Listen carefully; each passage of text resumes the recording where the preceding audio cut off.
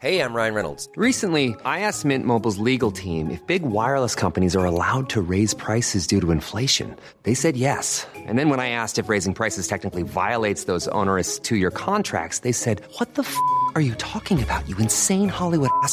So to recap, we're cutting the price of Mint Unlimited from $30 a month to just $15 a month. Give it a try at mintmobile.com/switch. $45 up front for 3 months plus taxes and fees. Promo rate for new customers for limited time. Unlimited more than 40 gigabytes per month. Slows full terms at mintmobile.com. Welcome back. My name is Benji. Today, welcome to the Lantern Rouge Cycling Podcast. And today we've got a solo breakaway, I'm afraid, because I'm going to have to do it alone. Quite simply because my boy's in the air. He's flying over from Australia to Europe, to which he is moving, which should improve the output of this podcast. Not necessarily with more podcasts, but qualitative, because on paper, this is a huge obstacle that we've had for now almost a year. I think 9 months since we started the podcast. Let's dive in. First of all, let me get these damn sunglasses off, because who the hell wears that on a podcast? I can't wrap my head around it. Nonetheless, today's topic's so simple. I'm going to try and take a look at the stages we had so far, and then look at GC, and look at what we have so far. And look at Ciclamino, for example, and look at what we have so far. Who are the winners? Who are the losers so far? And what can we expect in the coming few days, perhaps? That's, I hope, what I can lean into. Lastly, I'd also like to take a look at our Velo Games ranking and see what the best team is doing and who they've got in store.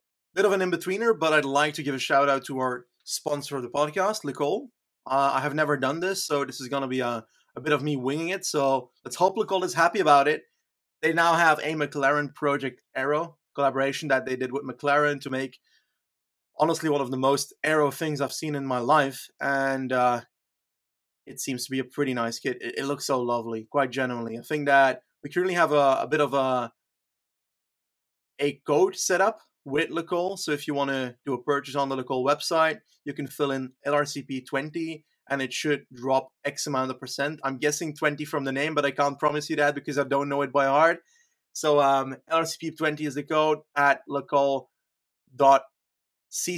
lecol.cc. Yes, that's the website I was meaning to advertise. So definitely check them out. Awesome stuff. And they allow us to be making these podcasts at the best of our current abilities. So awesome stuff. Thank you, Lecole. Anyway, let's continue.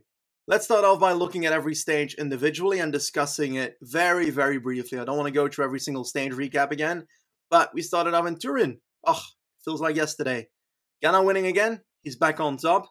And I think the most important aspects of this were Vlasov having a consistent time trial with the one he had before. We didn't know yet whether he was going to succeed at keeping that time trial level he had, I think, earlier on in the season. Was it Paris-Nice, I think? I think it is. And then eventually we also had Remco Evenepoel, which I think was the most important aspect of this first stage, GC-wise, as we finally had an indicator of where he was at. We had months of preparation for the Giro that we didn't know, is he going to get to a level that is competitive for GC? And on the time trial, he showed that he was going to be relatively competitive. And I think that we didn't think, oh, he's going to destroy everybody. We didn't think, oh, he's going to fall through on day 2. We thought, okay, he's good enough to compete, and we'll see where this goes from here. And I was very happy because I think that everybody wants to see someone that gets very injured come back and get to a level that he can compete for in a GC, for example, and try and achieve the dreams he wanted to do at the start of his career. And I love to see that. Almeida and the same team performing really well. I think that Yates and Bernal had a very decent time trial as well, not losing too much time at all towards the other competitors. And I think in the end, this time trial did make a few differences, but it probably won't make the biggest difference towards the end of this Giro, because I think at the end of this Giro, we'll be talking about minutes and not 5 seconds of difference. Some losers on the day, though. Dan Martin, for example, Buchmann. I think Ciccone lost a lot of time on this stage, but he's been trying to make that up ever since, that's for certain. Second stage then, sprint stage. Ewan was not in a good position, and we know from talking about it 20 times before, if Ewan is in a good position, he wins the stage. If he's not in good position, somebody else wins. And somebody else won this time. Temerlier with a wonderful sprint and showed that he's one of the fastest sprinters in this race if there is no uphill section before the last 30 kilometers, because that seems to be his significant weakness at the moment. Peter Sagan sprinting decently, which means that he's going to be fighting from this point onwards for Ciclamino the entire Giro. Then on stage 3, we had Taco van der Hoorn time, which was arguably the most surprising stage win so far, as in the terms of the stage winner, because I didn't expect Taco van der Hoorn to win a stage in the Giro, neither did anybody at the end of last year's season, but everybody's really happy that he does it. Taco Tuesday in Australia, was it, right? I think it was Monday in our time zone when he did it. Either way, Sagan and Chimolai trying to set something up. Sagan getting points for Ciclamino again, but outside of that, nothing major outside of knowing who can climb well from the sprinters. I think Nizzolo was looking relatively weak for climbing, which is weird because in the past I'd say the opposite was happening, but in this Giro he doesn't seem to be at top-notch climbing ability. Viviani and Gaviria climbing much better than expected. Ewan climbing honestly terrible, and I think that he's lost all his climbing form from Caleb on Poggio. That's not seen in this Giro so far, and will not because he abandoned already at this rest day. Anyway, stage 4, Sestola. We had Joe Dombrowski winning that stage from the breakaway, the market taking the pink jersey, and Attila Walter moving up very, very sneakily, trying to come for that prey. But I think the most important noticeable things in that stage was the downfall of my podcast pick already on day 4. Horrendous. Joao Almeida. From that point onwards, we knew Evenepoel's the leader here because he held on relatively on that stage. I think he lost like 11 seconds on that stage, which means that is pretty good in my opinion.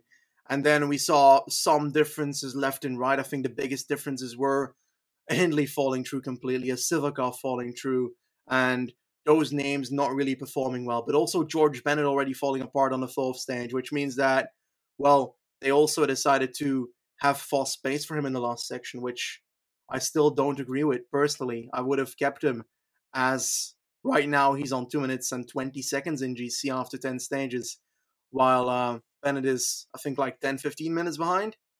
They should have trusted Fosmore. I did. Next one, stage 5, Modena to Cattolica. Caleb Ewan winning because he was in a good position. And outside of that, Nizzolo getting second again. It hurts. It hurts so much.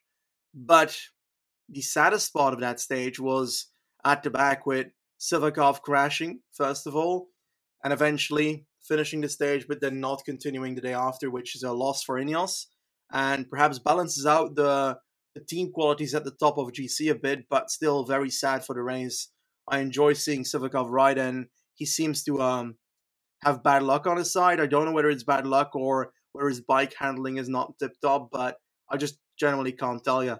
I haven't looked into it that closely yet, but another big loss for the race that day. Mikel Landa, after looking great on Sestola stage 4, no more in the race. Very, very sad. Heavy crash, but eventually the outcome was not as bad as we were anticipating the moment we saw him lying there. So I'm glad that it's recoverable and that we can see him race hopefully in the Vuelta perhaps. I think that's a viable option.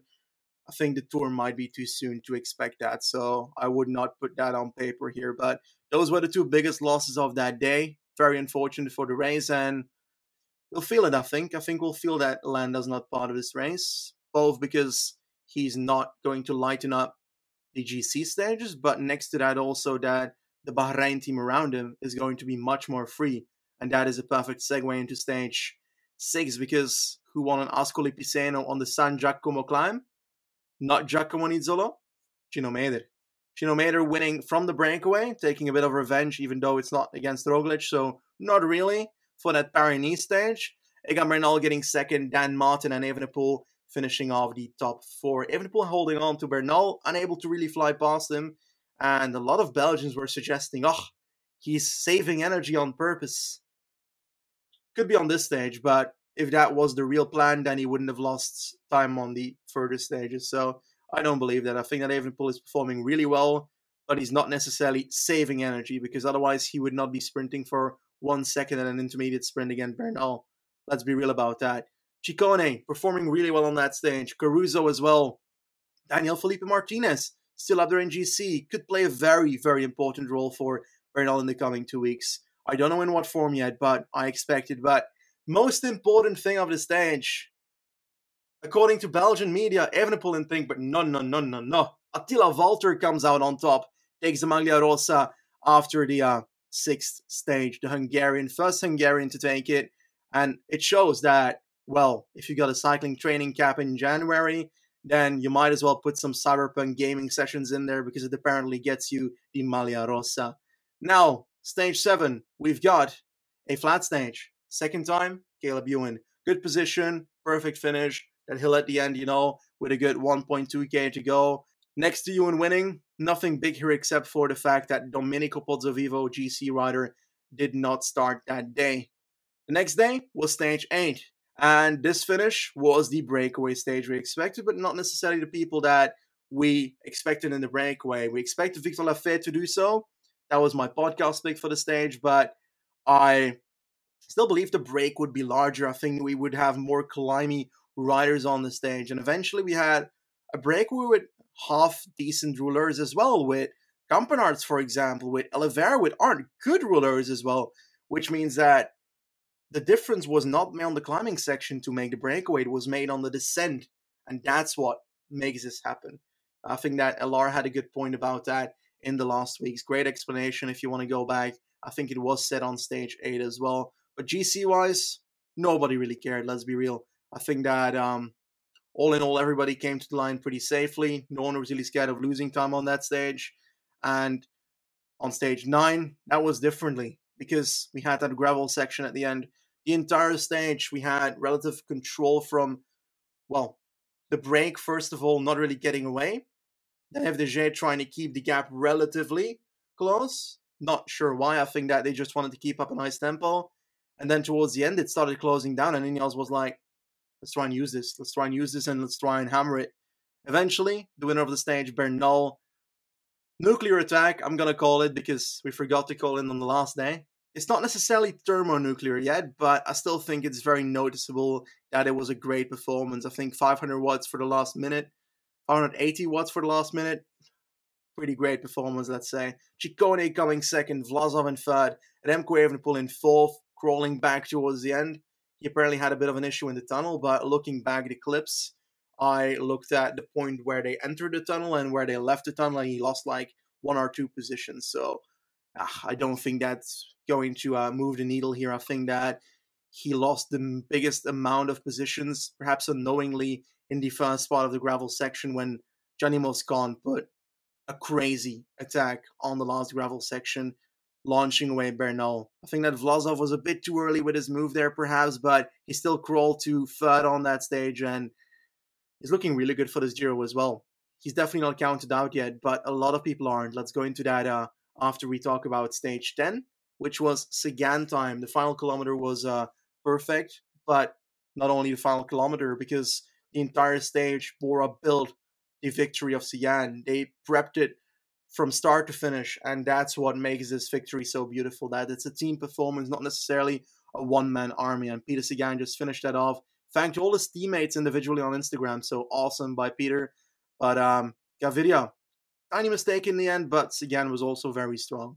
Nonetheless, I think from this stage onwards, we also don't have too much important stuff to say. I think that we again got a clear view of who are the sprinters that could climb a bit and could get over these hills, but that I think won't play too much of a role anymore, because I think we've got one more sprint stage to come on day 13, perhaps. I think it is, but I don't think it has any hills in that one, but my memory could be messing up here. I think the next step, what we're going to be doing is taking a look at GC. First, Egan Bernal, 14 seconds down Remco Evenepoel. Vlasov on 22 seconds. We've got Ciccone on 37, the Hungarian Valter on 44 seconds, Yukafi on 45 on the 6th spot, Cruz on 46. They're all close together, right? That's crazy. Then Martin on 52 on 8th, Simon Yates 56 seconds down on 9th, and Formulo closing down the top 10. But I'd like to add the following names to that as well. Martinez still 11th on 113, Soler still on 121. Let's say we have a rainy descent somewhere and the peloton doesn't feel like doing anything, and suddenly Soler pops up out of nowhere, Romandy style, and gets a few seconds again. He's back in the top 10, so it can still all happen. Nibali, don't believe he's going to up too much in these rankings in the coming weeks. He crashed again the other day. what's the point of staying on 213 on 16th if you know that there's so much that can happen if you lose 10 minutes and put yourself in the breakaway and try and go for a stage win instead on one of the mountain stages. I would love to see Nibali try that, but that's just from the love I have for the Shark, of course. Next to that, I think that those are the most important names. I'm surprised to see that Tarame is still on a 17th spot within the 2.5 minutes marker, together with Foz as well, and Gianni Moscon as well, 19th. Really strong performances this first 10 days by the Italian. Nick Schultz also performing really well so far. Masnada perhaps disappointing, just like Almeida. But I think that's the overview for GC. What can we see out of that? I think that Bernal, Evenepoel, Vlasov, and so forth, all in contention for GC. Ciccone is a bit of a meh one for me. I think that his climbing is definitely up there. He's definitely up there to do something. I expected at the Giro preview for him to be the leader for the team of Trek. And the time trial just scares me, man. He lost almost a minute on an 8-kilometer time trial. What will he do on a 30-kilometer one? He's gonna lose like 3 minutes. Ooh, let's hope not for him then, because that would cost him a lot. Hugh Carthy on 6 still. Time trial not amazing, but also not terrible. So could still perform really well in stages like Zoncolan. That's what I'm waiting for with him and Vlasov. And Bernal. I don't know what Bernal will do on Zoncolan, neither do I know what Evenepoel will do there. I'm curious, genuinely. Dan Martin, really consistent so far. Stamtroll is where he lost a lot of time, and I think that's why he's on 8th. If his Stamtroll was better, he would have been in the top 5 by now, because he's been doing relatively well. Simon Yates still in contention. Don't forget about him. 9th right now. He could be doing the opposite as the past. In the past, he always went a bit too hard in the first stages, and eventually it all fell apart by the end. But I think that perhaps this time around is different. First 2 weeks perhaps a bit inconsistent, and then the third week, when the real mountains are there, Simon Yates could come out on top. You never know that. It could still happen. Formolo in 10th position. Looking forward to Montalcino, but I was kind of disappointed of his performance on the gravel section, I think on stage 9, personally. Martinez is going to play a key role for Bernal. I don't know how yet, but the way they use him on stage 9, getting in the early breakaway, forcing the other teams to pace back that breakaway, genius plays, and I think that's going to play a role. But for the rest of the riders, there's still a few out there. Bardet and Solero are still close. I think that's really where it ends for me. I don't think Buchmann is within the margin of winning this Giro anymore. I could be wrong. I'm just a guy on the internet throwing out my opinion here. El Bilbao on 327, he's gone. Almeida's gone, in my opinion. 456 down. Masnada 6. Those are working for Evenepoel, certainly. Honestly, Jai Hindley, 428 as well down. Working for Bardet, I think. I'm expecting that at least. So that's my view on GC right now. I think that a lot of the coming stages are going to change quite a lot, but it's just so close together and we can't really say, oh, this person, nope, impossible to win. Only person in there that I skipped was Attila Valter, and that's because despite being a hardcore Valter fan and enjoying what he's done so far, I don't believe in a top 5 for Valter in this Giro. It's going to be tough to stay in the top 10. Top 15 would be where I expect him to fall through. But then my question is, if you're 14th at the end of the Giro, is that good enough to go for GC? Or would you decide to not go for GC and try and go for a stage win on one of the upcoming stages? I wouldn't know what to do yet. I don't know. I think that top 10 is really where my border is. If it's not in the top 10, then who's going to remember it?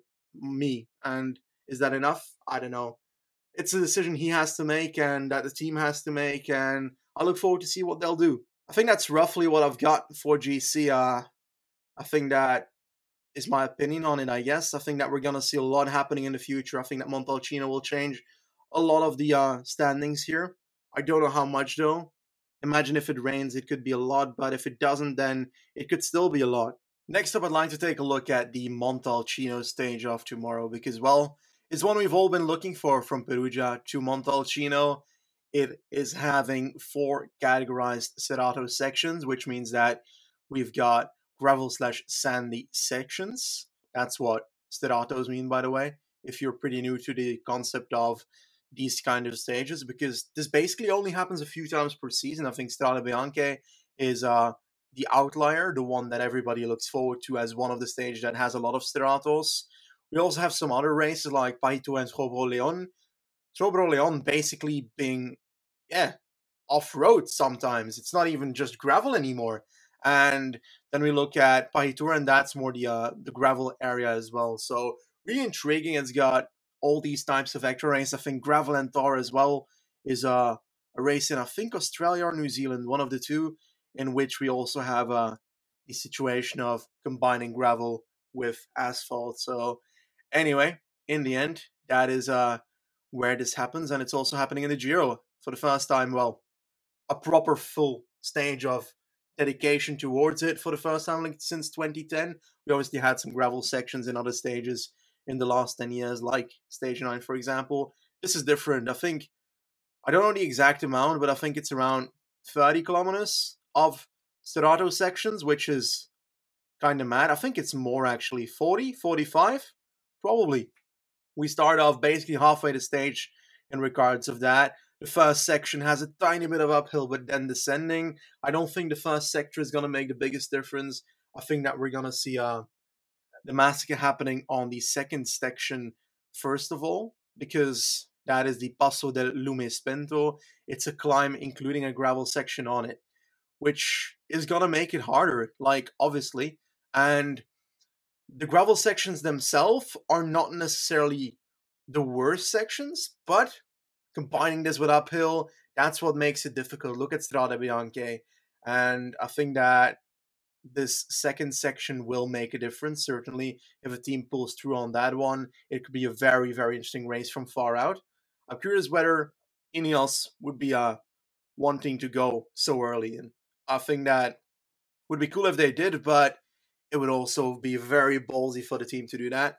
Anyway, the third section is closer to the finish line after the Passo del Lume Spento. We've got the descent towards that section, and we have a bonus gate at the start of that section. So, weird. I don't know. The way these bonus gates have been placed in all these Giro stages, I've got some questions with them, but I guess, yeah.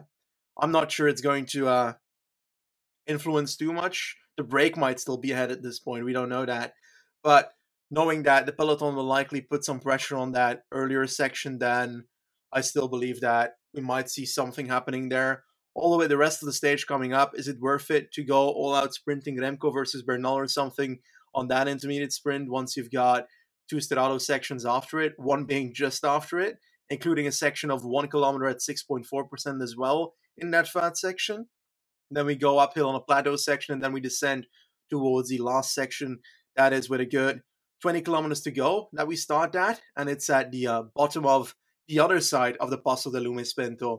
And we go on to that same hill, and it's 9.2 kilometers at 4.5%. Not the steepest one, but it is going to matter. And then we've got a small descent to the line. So this could make a lot of differences in GC. This could drop somebody over a minute. We don't know that. It's very possible. A puncture on these sections could be very bad as well. I'm looking forward to it. I think that the riders I'm mostly looking forward to, I said it a few times already, Ineos, I want to see what they do on this parkour. We've been saying for weeks that this is the ideal parkour to hammer it on. Definitely with the team they have, genuinely. And Gianni Moscon in that team is of golden value for this stage. And I believe that he's going to put something upside down. I think losing Sivakov has an influence, though. He was pretty high up in the Strava KOMs for this section after the recon, so he must have been pretty hyped about the stage. I think that outside of Ineos, I'm really curious who actually did a recon and who didn't. I know some other teams did recons. I know that Formulo's team, for example, certainly did a recon. I think that there's a few people in the race that also have mountain bike history, cyclocross history, so all that can come into play. I think that Quickstep did a recon as well, to my knowledge. Ciccone lives in the area. I think that Ciccone might be a good call for a stage like this as well. Was really good on the previous stage we had, and he could benefit of the fact that other people look at each other, and that could play a role in him getting a bit of a gap and actually getting away. And if he does, you never know what he can achieve on this stage. I think that in regards to mountain biking skills, I don't know that for every single rider. One I do know it for is Attila Valter, but on the other hand, I don't consider him a potential candidate to win the Giro. So I don't think this really matters too much. I think to win the stage, there's a lot of chances as well for the riders with cyclocross history. Quinten Hermans, for example, I see him doing something on this, for example. Um, there was another name I had in my mind, but I completely forgot. Also with a cyclocross history. Johnny Vermeers, yes. At Alpecin Phoenix, that team will probably try and get as many people as possible in the breakaway. If not, Johnny Vermeers, you never know. Will a breakaway succeed on this stage? Oh, they can, It really depends on how the race is ridden, and I think that a lot of people will try to go in the break with a Johnny Vermeers, with a Quinten Hermans, those types of riders. But in the peloton, they're really going to push through on these sections, and if it ends up raining, which at the moment, I think it was 50% chance if I looked yesterday, but I'm looking as we are speaking right here. It looks like it's going to be raining tomorrow. Ooh la la. 55% chance of rain. Oh, amazing. That would be so good. Is it 55% though? I think it's between 30 and 50%. But I'm praying to the rain gods right now to make that happen, because I think with rain, this could be a complete massacre. Hopefully not with too many crashes, but hopefully just mud going everywhere and stuff like that. If rain does not happen, it could still be a very good race. So don't cry if it's not raining, for example. I think it's still going to be a good race. Have I thought about the fact that the stage could be completely overrated? Sure. But the anticipation of a stage is just as fun as experiencing it. So we might as well anticipate it as highly as possible right now. That's how I view this. I think that's roughly it for my view on what can happen, really. How good is Evenepoel going to be? I don't know. I honestly don't know. I know 1 second of him going over a gravel section. I think he fell in a Copia Bartali a few years ago. But does one crash on a gravel section define your skills on a gravel? No. Hirschi's crash in descending last year's tour doesn't define his descending skills either. So I have no clue. His gravel adventure by Remco the other day was good, but that's like 1.6 kilometers. So what does that say? I don't know. It could all just play out on positioning as well. If you come to a section, you're not in a good position, and you might be fucked, And Martin, stuff like that, he is not the greatest at positioning either. If he's not at the front of the section, he can also be dropped behind. Simon Yates, same story. I think that's going to play a big role in these sections. I'm just looking forward to it so much. I'm going to ask you as well, who's your pick for this stage? If it's a breakaway, and who's your pick if it's a stage? I think, for me, it would be great for my Velo Games team, but Moscon would be nice. But that's unlikely, because I'm expecting him to work fully for Bernal here. Unless it becomes something like the 2014 Tour, where Nibali went over those cobble sections and still had Fuglsang there, and Moscon could be the Fuglsang that he was for Nibali, but now for Bernal. Does that sentence make any sense? I don't care. I'm winging it today because I'm alone. Anyway, I think that that's roughly it for my overview of this stage. I'm looking forward to it. What's your picks? Who do you think is going to win? I think I was pretty vague on my pick, basically because I don't really know. I would love for a Belgian like Vermeers or Quinten Hermans to win this, but there's so many possibilities that this stage could go to. I'm just hoping for a good race, and I'm hoping we can come out of this with a very, very interesting discussion tomorrow night. For the last thing on the video, I want to take a look at the current leader of the Velo Games, and that is 420 with the team Big Boy Almeida and his entourage. The person involved has a team of Almeida, Evenepoel, Ciccone, Dan Martin, Viviani, Cavagna, Ganna, Galopin, and Sagan. I think Sagan and Viviani have been gaining a lot of points on these sprints. Sagan by, first of all, getting consistent top 3s and the top 5 there and the top 7 there. And then eventually he also won a stage. Viviani did not win a stage, but was very consistent in close results, explaining the 619 points that are held there. Cavagna with 177 in there, Ganna at 382. Those are the two time trialers he had, and Ganna's gained points for the Maglia Rossa as well. And then Tony Galopin has been the lowest points. I think that Ciccone, Martin, and Evenepoel will be gaining points for the entirety of the rest of the Giro. Same for Almeida, but in lesser form, because Almeida having that one bad day removes him from GC, which means it removes him from trying to get very consistent top 20s in stages, and that will lose him points. It's unfortunate because he's also in my fellow games team. But all in all, very, very good performance. I think it's all very, very close. I think I'm even competing pretty well in this because I think my team is like 316th of the entire Velo Games League, so around 70th in our RCP ranking, which is kind of mad. I think I have the benefit that only one of my riders has DNF'd so far. That's Tim earlier this freaking morning. Really fucking sad. Attila Walter performed a lot for me personally. I think the one rider that disappointed a lot of people so far was Jefferson Alexander Cepeda from Androni. He was a rider that everybody thought he could do well, he could get a stage somewhere. 0 points in this game so far, and I think that he might still change that, but before this Giro, he said he wanted to try and fight with Bernal and Evenepoel for the white jersey. The man's not even getting outside of the Gruppetto these days. So I hope that he can find a way to get his form from Alp's bag, because this is not the way to fight for white with Bernal and Evenepoel being, I think, in our bag by now. Nonetheless, we won't roast him too much. I hope that he performs well in the last week and a half. He's still got the chance of getting a stage win somewhere if he finds his form back. I generally can't tell you where LR's team is. I think it's not doing too well. Yeah, I'm afraid it's not doing too well. I think that he had Landa, which obviously is pretty bad. Not picking Landa, but the stuff that happened to Landa. I think a lot of people had Landa. I think a lot of people also had Champoussin who DNF'd. Medellin now as well who DNF'd. You and that DNF'd. So many people that are DNFing in this show that a lot of people picked. And it's going to cost people, unfortunately. Sivakov as well. But all in all, I think that's the overview of Velo Games. For the second rest day, how do you want me to overview this better? Because I feel like I just looked at the first person and I'm not sure if that's even interesting to listen to. What else would you like us to say about it? Stuff like that, because this is also pretty new for us doing a Velo Games league, and thus kind of covering it is also pretty new to us. But I think that's also roughly it for the podcast here. I hope you enjoyed this solo breakaway of mine. LR should be back tomorrow once again, as he I just got a picture of him being in the Singapore airport, so that's pretty cool. Nonetheless, he's still far from Andorra, so a long way to go. Nonetheless, that's it. Hope you enjoyed it, and I guess we'll see you next time. Ciao.